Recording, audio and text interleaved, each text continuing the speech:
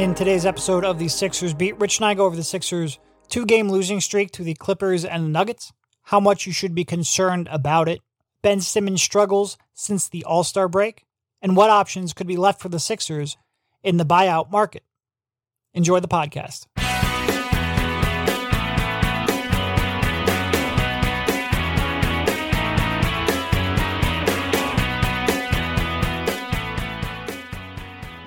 Welcome, everybody. This is Derek Bonner, joined by Rich Hoffman on the Sixers Beat, a part of the Athletics Podcast Network.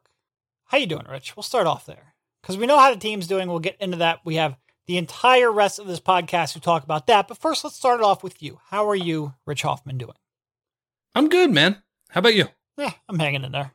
Hanging the fuck in there. Waiting to get my shot in the arm and see if we can return my literal shot in the arm this time and see if we can start returning basketball. I'm dying. If we can just get these vaccines out, I can get a run of basketball in that would make my life just fractionally better, and I would be happy. But you're trying to hoop? I'm trying to hoop a little bit. That would be great. It's a good point. I have not played basketball in probably 13 months. Yeah, it's been a long time. And it's just a good way to get some exercise, blow off some steam. I miss that. And I've got my shot is definitely busted right now. Yeah. And I've got a league I play in, and it's a good mix of people younger than me and older than me. I'm kind of right in the middle of it. But a lot of the older people now who have gotten both of their shots and are a couple weeks out of their second shot are now starting to organize an outdoor run, and I am very jealous. But it sounds like in PA we should be a couple more weeks away until it is available for just about everyone, and then we can start getting back to a tiny bit of normalcy once that is all taken care of. But this is not a coronavirus podcast, even though for a couple of weeks there in the last summer it sort of masqueraded as one, but it is not a coronavirus podcast. It also masqueraded as somewhat of an us playing basketball podcast for like an episode and a half, I would say. Yeah, but then it kind of went away. We'll see. Maybe in the future. A return. Who knows? But we do have a basketball team. They do play basketball. Play it much better than we would anyway. To talk about, and the Sixers, after having won 10 of 11 games, including 3 in a row on the road trip, one right before they went on the road, looks like they have finally started to miss one Joel Hans Embiid. And I don't want to say I made sort of like a sarcastic tweet in the first quarter of the game against the Nuggets. I don't think last night or even against the Clippers was all about Joel Embiid. Certainly that's an impact. But their man-to-man perimeter defense was so awful against the Nuggets, they probably get smoked in that game even without Joel Embiid. They just played awful. They did a bad job getting back in transition. They gave up dribble penetration constantly. Their rotations were slow to recover. It was just a bad game overall. And they ended up dropping that one. Ended up being a respectable score. It wasn't a respectable game. The first half of that game, they got smoked and really had 6 consecutive bad quarters of basketball defensively against the Clippers and the Nuggets. So I guess we'll just take a step back, talk about the road trip so far and life without Joel Embiid so far, and what your general impressions of that have been so far. Well, first off, have you developed the appreciation of Doc Rivers that I have after a bad loss? Yeah, they're fantastic.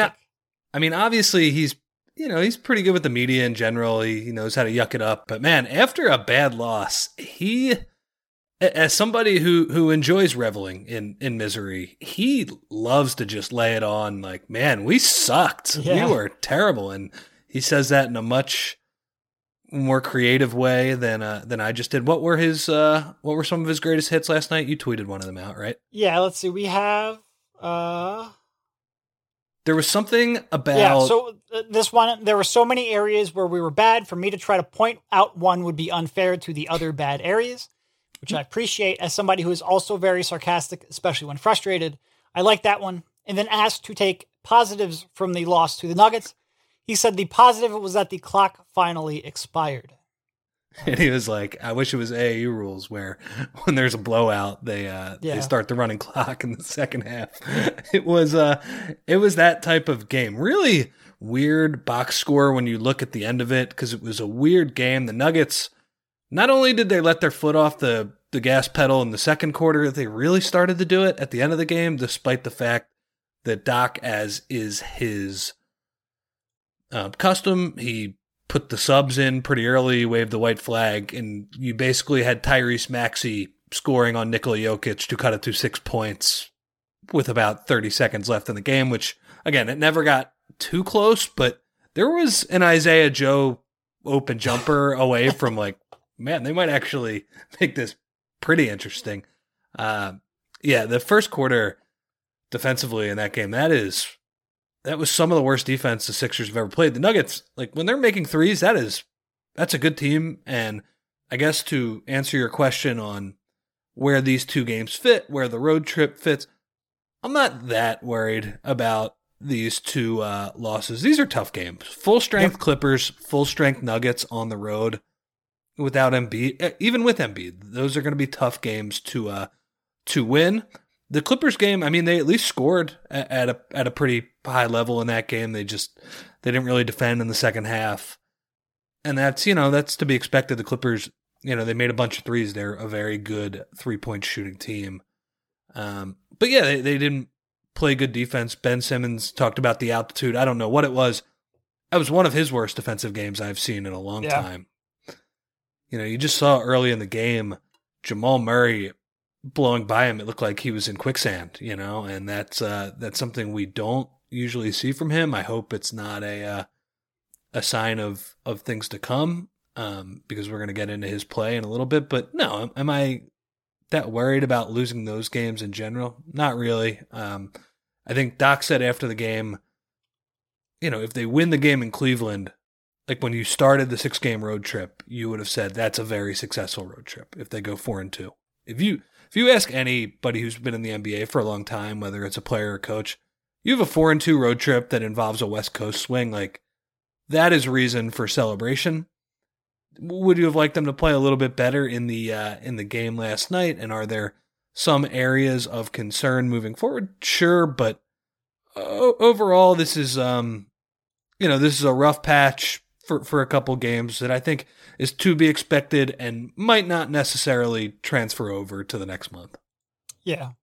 And not only a 4-2 road trip, but you'd be talking about 7-3 without Joel Embiid. And for that stretch, I mean, look, again, we go back to it. When it started, we were talking 4-6 would be an accomplishment. So 7-3, yeah, you'll take that every time. The problem is you've got the Cavaliers, who for some reason have the Sixers number in a way that I can't explain right now. So you do still have to get through that. But it is, I mean, look, overall, the road trip, the stretch without Embiid, you'll take that. There are some concerning trends. And besides the defense the last two games, they have not had a real good offensive game here. Outside of that Kings game the Kings are the worst. Like we said, that is the worst defensive performance that we've seen from the Sixers in a long time.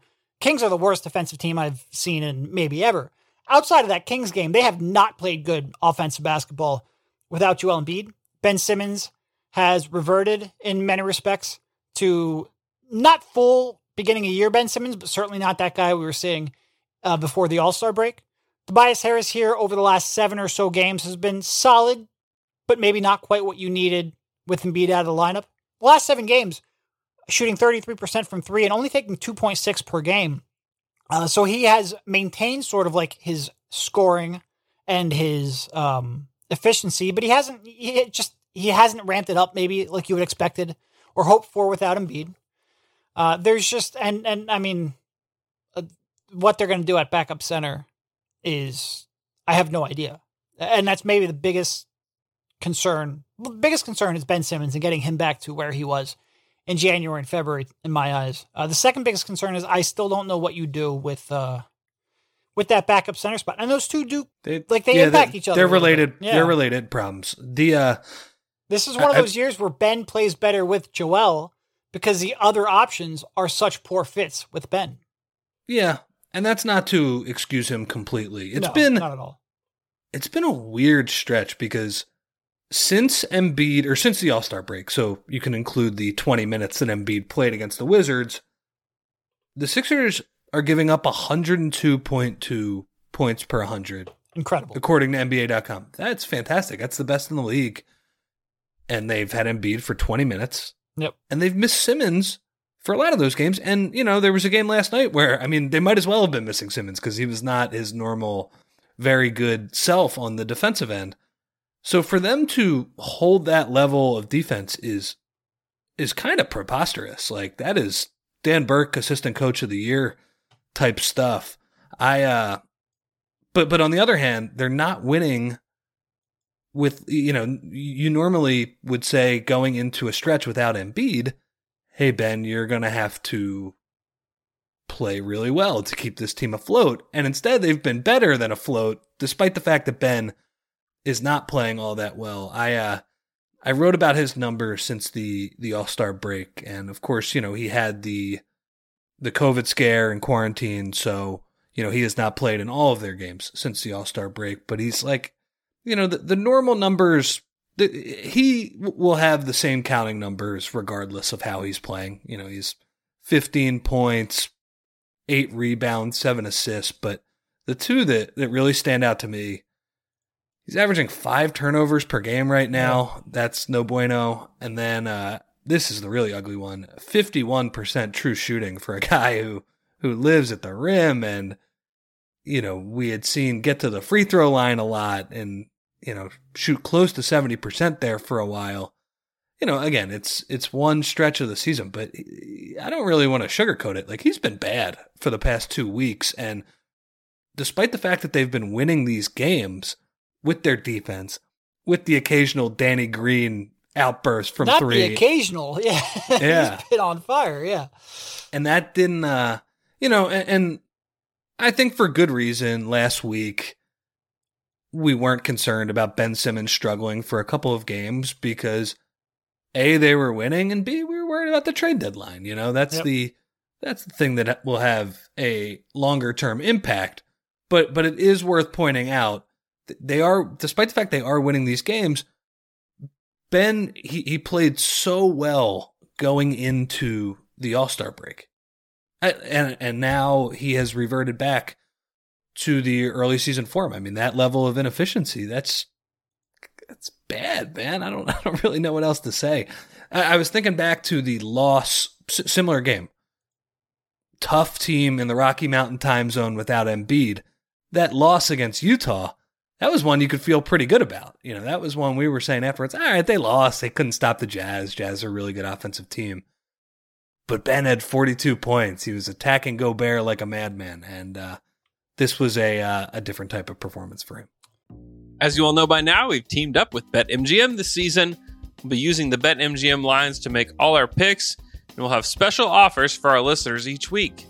If you haven't signed up for BetMGM yet, use the bonus code TA Basketball, and you'll get a 1-year subscription to The Athletic. Plus, up to a $1,000 first bet offer on your first wager with BetMGM. Here's how it works. Download the BetMGM app and sign up using bonus code TA Basketball. Make your first deposit of at least $10. Place your first bet on any game. Claim your voucher for a 1-year subscription to The Athletic.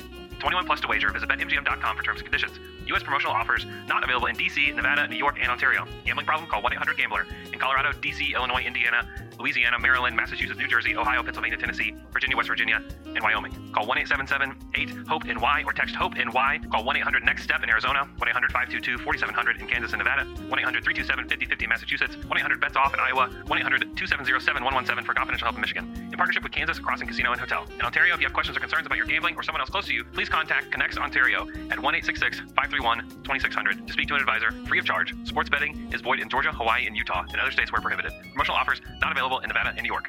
Don't forget, if you haven't signed up for BetMGM yet, use the bonus code TA Basketball and you'll get a 1-year subscription to The Athletic, plus up to a $1,000 first bet offer on your first wager. Yeah, for sure. And for him, you mentioned those numbers, the efficiency numbers for a guy who pretty much refuses to take any shot that isn't an efficient shot. Those are real tough numbers. And outside of, maybe the game against the Warriors, he just hasn't really looked all that comfortable offensively. Overall stats in the 9 games without Joel Embiid. the Sixers with, again, 6-3 plus 6.5 net rating, which is really strong. Like that's a top 10 team over that stretch without. This has been a weird stretch. It's a very weird their stretch. Their offense is, hold on, I'm scrolling, 19th in the league at a 109.1 offensive rating, and their defense is still first. And when we say first, it's first by a full 2 points per 100 possessions. And up until these last two games, it was like 98 or something points per 100 possessions. They were playing lockdown defense. It does seem like it has caught up to them. It caught up to them in part. I mean, look, the Clippers are a team that is real good at pulling out switches, attacking your weaknesses. And if you don't have a guy to clean up in the paint, they're going to make your life hell. And they moved the ball real well. Once they got into the lane, they were a team that, again, with the Sixers team that's starting a bunch of weak defenders and doesn't have any kind of rim protection to make up for it, that was a tough matchup for sure. And Denver is a tough matchup for pretty much everyone. So they play the competition between, Denver and the Clippers, again, two teams that are healthy, and a Lakers team which had neither LeBron nor AD, or the Warriors or even the Knicks were having a nice little season. The Kings, we're at a different level of the league. Like it was going to come back. And also you're on a, tail end of a West Coast trip in a altitude that is tough to play in. There's just a whole lot of reasons why that would have been a tough one. Now, the last game of a road trip is typically historically isn't kind either. And they're playing a team that, again, for whatever reason, and I can't tell you I know the exact reason, has their number this year. But yeah, look, you expected these two games would be tough. I am a little bit concerned about Ben, in part because his game is so much based on confidence and comfort, and he doesn't right now seem like he has that. And when that happens, he dials back the aggressiveness, and that does seem like what we're seeing here. That being said, you're without Joel Embiid, you're without George Hill. Paul Reed hasn't yet figured out the league to dominate like he will eventually. So things will not stay this way. But I guess that is a good way to pivot to our next conversation, because one thing did you see the one positive from last night's game was Paul Reed running into Jokic at a time with 5 seconds left in the game, and Doc asking him what are you doing? The game's over. The game is over, man.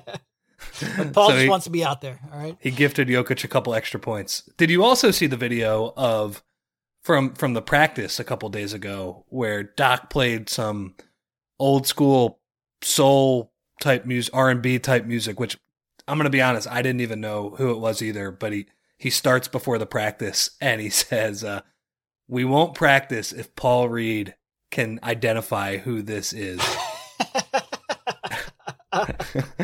And I didn't know who it was, but B-Ball Paul said Marvin Gaye. And I mean, honestly, not a bad guess, but they gave him some grief on the extra R on the last name too.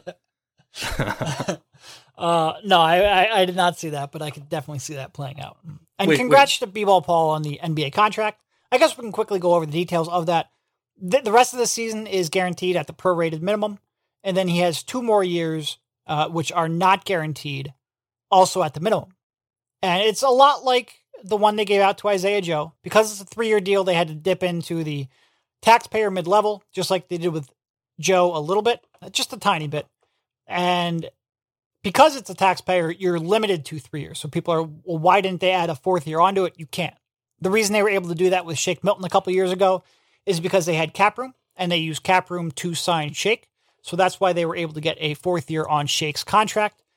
So that is sort of the details of that. So if he plays well, he can be a Sixer for 3 years. And that would give them their bird rights. And I guess that's also another thing. Like, some people wonder why would you do it now? Why not wait to sign him to a 3-year deal over the summer? Well, first of all, you might have a reason to use that entire taxpayer mid-level.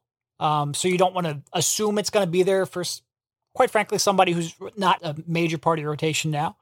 So if you knew you weren't likely to use it now, use that now. You want to reward your player for playing well, and that will, I think, encourage other two-way players to sign those deals in the future, even if they maybe think they deserve more than that. And also, NBA service time accrues on two-way contracts. So if they would have, he will be a restricted free agent because he has 3 years of fewer experience on his NBA resume by the time he would be a free agent if he plays out this contract.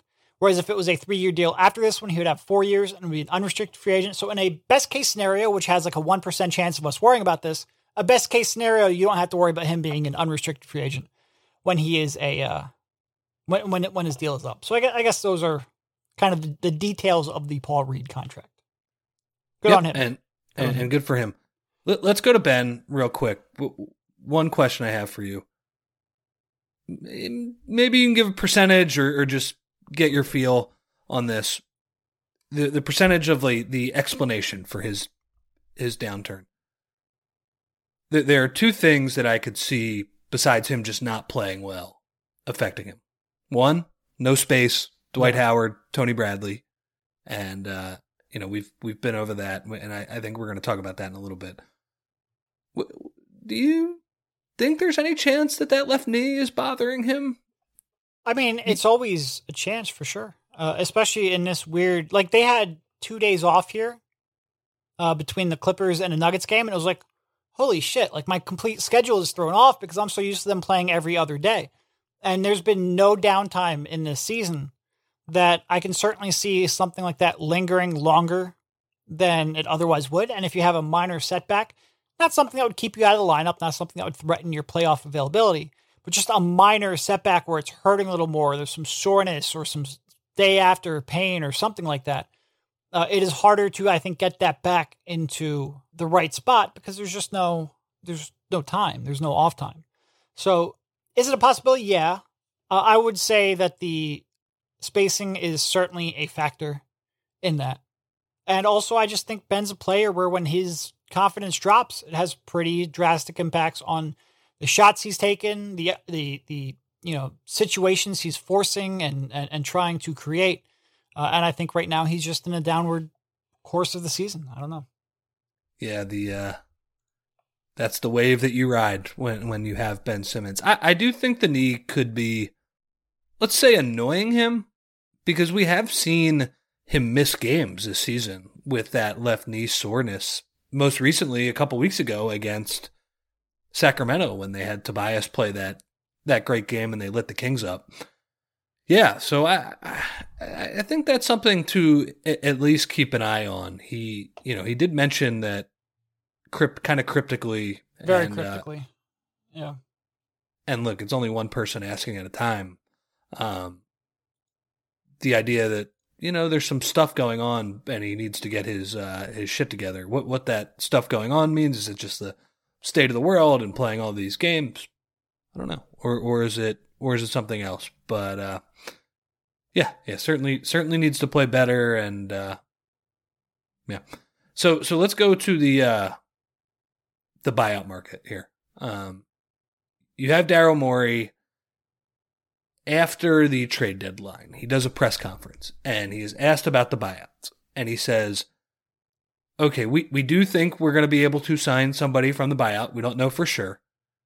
And when you look at the buyout market, it is usually, in his experience, about opportunity. And while they'll take the best player available from the buyout market, the Sixers do have more opportunity in the front court. That seems obvious, right? You trade 3 of your centers for George Hill to bolster that backcourt. I'm a bit worried that some of these, you have Gorgie Jang, who is like an obvious stretch 5. He signs in San Antonio, which is, it does go to show that sometimes it's as simple as like, just want to play in LA for a contender. But other times the buyout market is not so simple. And sure. And we saw that a couple of years ago with Wes Matthews. Who we thought was, I think the Sixers thought was going to be a very good candidate, but no, he went to Indiana to try and get more time and his next contract. So, it's pretty complicated. I think we were spoiled that first year with the Ilyasova Bellinelli buyouts where you had players who at least made an impact, through the first round of the playoffs, just signed for the Sixers, and it wasn't always going to be the case like that, So, you have Jang who signs in San Antonio. You have Mike Muscala, who the Oklahoman, reported is unlikely to be bought out. I'm still a little questionable about that because they're sitting him and Horford right now for for younger guys. Like, why wouldn't you buy him out? But then you have like Kelly Olynyk, who You're allowed to do that? you are. Yeah. I thought you had to play every vet on the roster as much as they wanted. You're allowed to do that, and apparently the NBA isn't going to say anything about it either, too. Well, that's because they're fresh out of Colangelo's. If Brian's son was a little bit older and ready to take over a team, then maybe it would be different.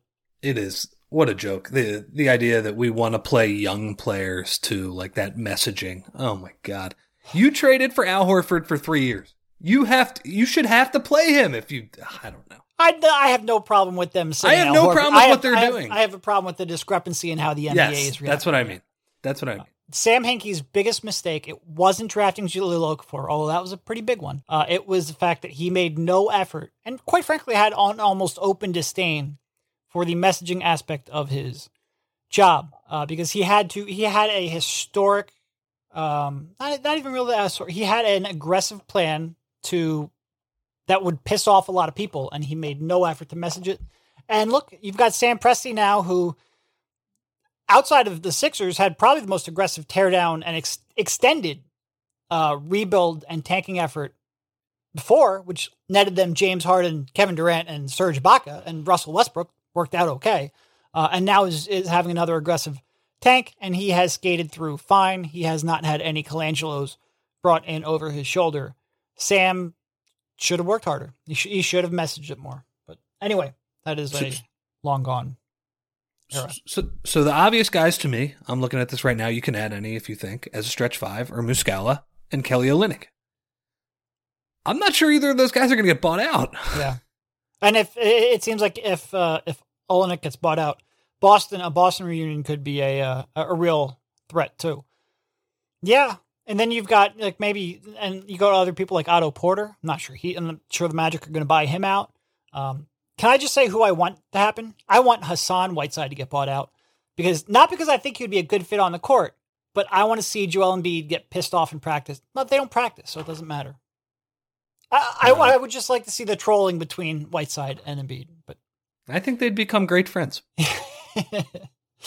But no, by the way, you know what's been funny? Like when people have talked about the buyout market, and obviously some of the big dominoes are gone, like LaMarcus Aldridge and Andre Drummond. Some people, when they would talk about, maybe Drummond joining the Heat or the Nets or somebody, say, well, that's another big body to throw up against Joel Embiid. And they mean it without remembering Joel Embiid owns Andre Drummond more than anybody has ever owned anybody. Yeah.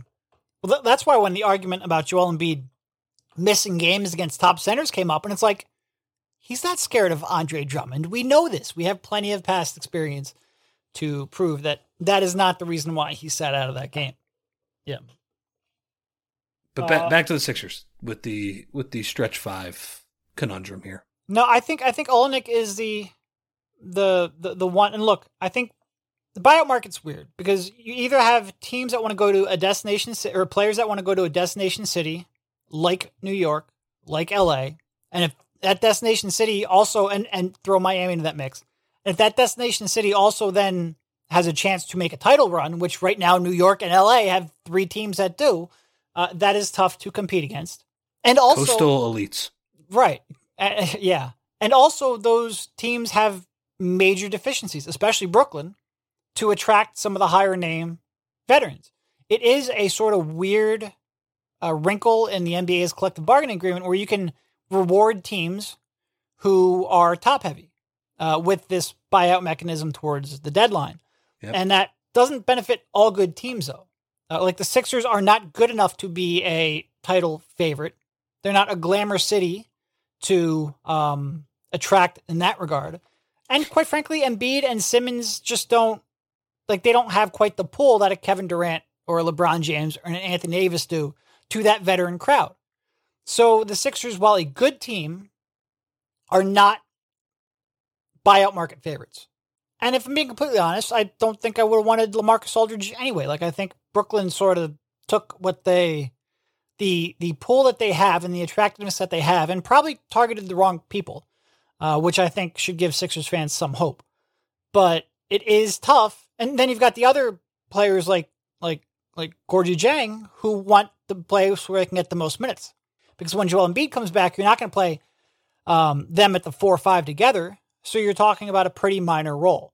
Now, I think this is where someone like Olenek, because he can play a little bit more at the 4, you might be able to convince him, hey, not only do you get the backup 5 minutes, but we'll take Mike Scott right out of that rotation, and you can get some of those minutes as well at the 4, so you can play a more significant role. So I think someone like him, that kind of a player, the Sixers have a better chance to compete against because they do still have a chance to make a run for a title and give him major minutes for his next contract.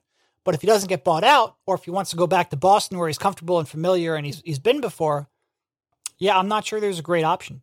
Or even there's obviously not a great option because we're talking about buyout guys. I'm not sure if there's even a real interesting option. Yeah, and that's a problem.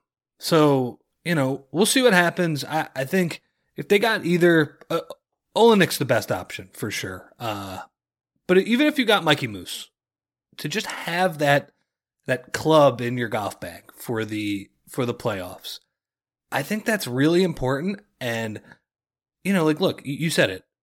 It's not the most playing time that some of these guys can get offered, but it's the most important 10 minutes that these guys can get offered. It's for a team that can make the third round of the playoffs, maybe the finals. We'll see. It is the team that desperately needs those 10 minutes more than anybody. And I understand, some fans might wonder, well, why are you freaking out about, Embiid is going to play most of these minutes. So there are a few problems here. Well, we just saw 2 years ago how you can lose a playoff series in 10 minutes. 3 minutes. Yeah. 3 minutes, not just 10. So that's the first thing. And by the way, you had Greg Monroe stinking it up, a former failed buyout acquisition during that time. So that's one thing. So you have what the Sixers have right now. It's Joel Embiid is your starting center. He's going to play 38 minutes a game. You have one option to play backup center right now, Dwight Howard. Dwight Howard is not a bad backup center, but the problem is if you want to stagger Joel Embiid and Ben Simmons, and that to me seems like the easiest option for the Sixers come playoff time. If Ben Simmons is playing better than what we've seen right now, which I think he will, he's certainly a player who can, his play can wax and wane a little bit, but fine. He is your second best player, and you would want to stagger him with Embiid for those 10 minutes. Here's the problem. Ben Simmons and Dwight Howard, that is a no-go in the playoffs. The jury is out on that. They are, I believe, minus 10 points per 100 possession on the season. I think they've played up to 600 possessions now. They just can't score for very obvious reasons. By the way, I actually have those numbers right up here with me. Offensively, here are their offensive numbers with Simmons and Howard on the court. Negative 10.6 net rating, 8th percentile across the league. So that means they're better than 8% of the lineups across the league. 103.5 offensive rating, 7th percentile. 17.8% turnover rate, 2nd percentile. And their effective field goal percentage, which is their high watermark of this lineup, is 13th percentile. They don't do anything well. Not a thing. Yeah. Those stats are just code for there's no space. It's a clog paint for very obvious reasons. Doc can draw up a good, there was the first set of the game last night where he ran a staggered snug pick and roll to get Dwight a dunk, but those are few and far between. And Ben is a player, we talk about the 42-point game in Utah. I don't think Mike Scott should be in the rotation. He has played very poorly for most of the season, but just having a 3-point shooter, they started him in that game, and Ben was attacking with the added space that he had. So I look at it a couple ways. If they don't get a stretch 5 type option, maybe they'll play Tobias and Dwight for those 10 minutes a game. They will have Ben and Joe together. To me, that seems a little bit dicey. I would want to have Tobias and Ben on the court at the same time during those minutes. But maybe they do that. Maybe they play Ben at the 5, although they really haven't experimented with that enough to the point where I'd be satisfied with that. Well, and it hasn't really worked. Hasn't really worked either, too. They can't defend with that lineup. We've tried that in previous seasons. He's not a rim protector, and you don't have enough switchable parts on the perimeter to counteract that. And then they've tried putting Mike Scott at the 5, and God, he's awful. So there's really there's no real way to solve this. And you've given it, look, we're talking about those Ben Simmons and Dwight Howard lineups. We're talking about 600 possessions now. Like, we're not talking about no sample size. They've had a long time, and this is a concern we had coming into the season. We have a long time to see it play out.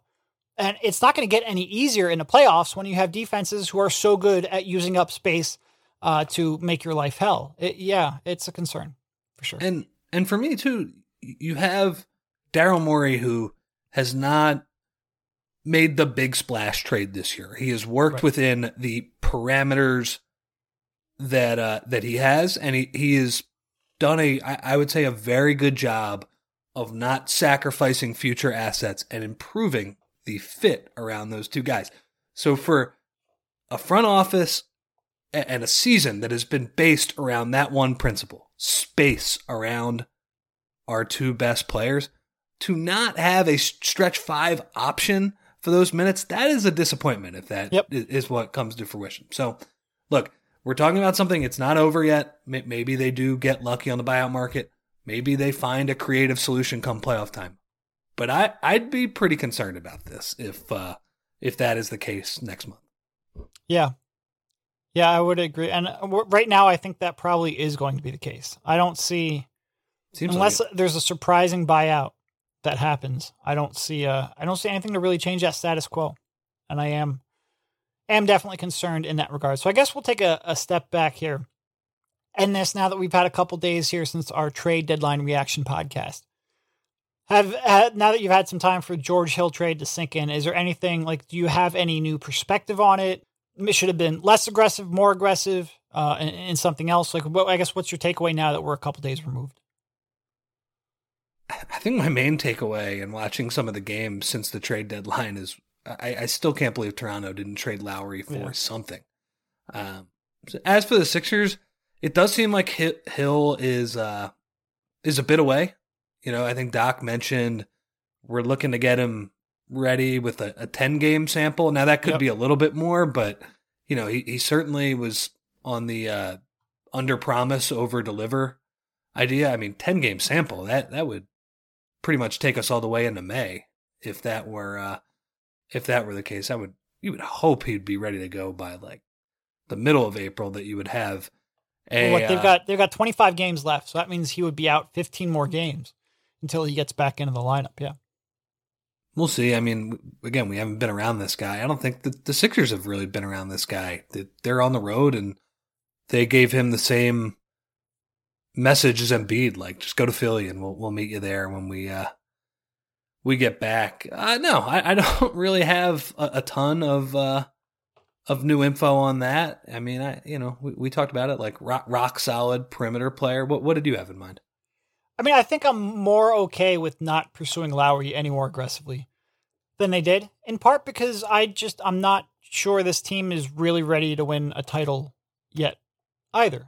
Like if the Sixers were on the doorstep of, we talk about everything in odds. If they were starting at the point where they had a 25% chance at a title and you could increase that, then I think I would be more aggressive in selling off future assets than if they're in like the 8% range to win a title. And I think they're probably closer to the 8% range than the 25% range. And look, if it was Maxey and a first, I'm still like, yeah, go for it. But even Maxey and 2 firsts, forget about Thibault. I don't think I would have been comfortable with Maxey and 2 firsts. So if Toronto was asking for Maxey, 2 firsts, and Thibault, then I don't think they're close enough to sell out that much as I would have liked to watch Kyle Lowry play. And that doesn't mean they have no shot of getting the finals or no shot of winning it. But there's enough good teams, and this team has enough flaws that I don't know if I would have really liked watching Kyle Lowry play. But I'm okay having, waiting for the next opportunity, I guess is the way I would say it. And everything I do, and I'm probably frustratingly so, is about winning that title. And I just wonder if there's not going to be another possibility, another opportunity that if they would have traded for Lowry, I would have been like, you know what? If they would just had 2 more first round picks, another young player or 2, they could be in on that. And I think that's where I'm at. Yeah, the theme of this season has been patience. I mean, let's say Matisse knocks it out of the park in a playoff series. Like, let's say they lose to Brooklyn in the conference finals, but Matisse is awesome. then, I mean, then you're at the point where, okay, we're going to have a chance with this guy over the next couple of years.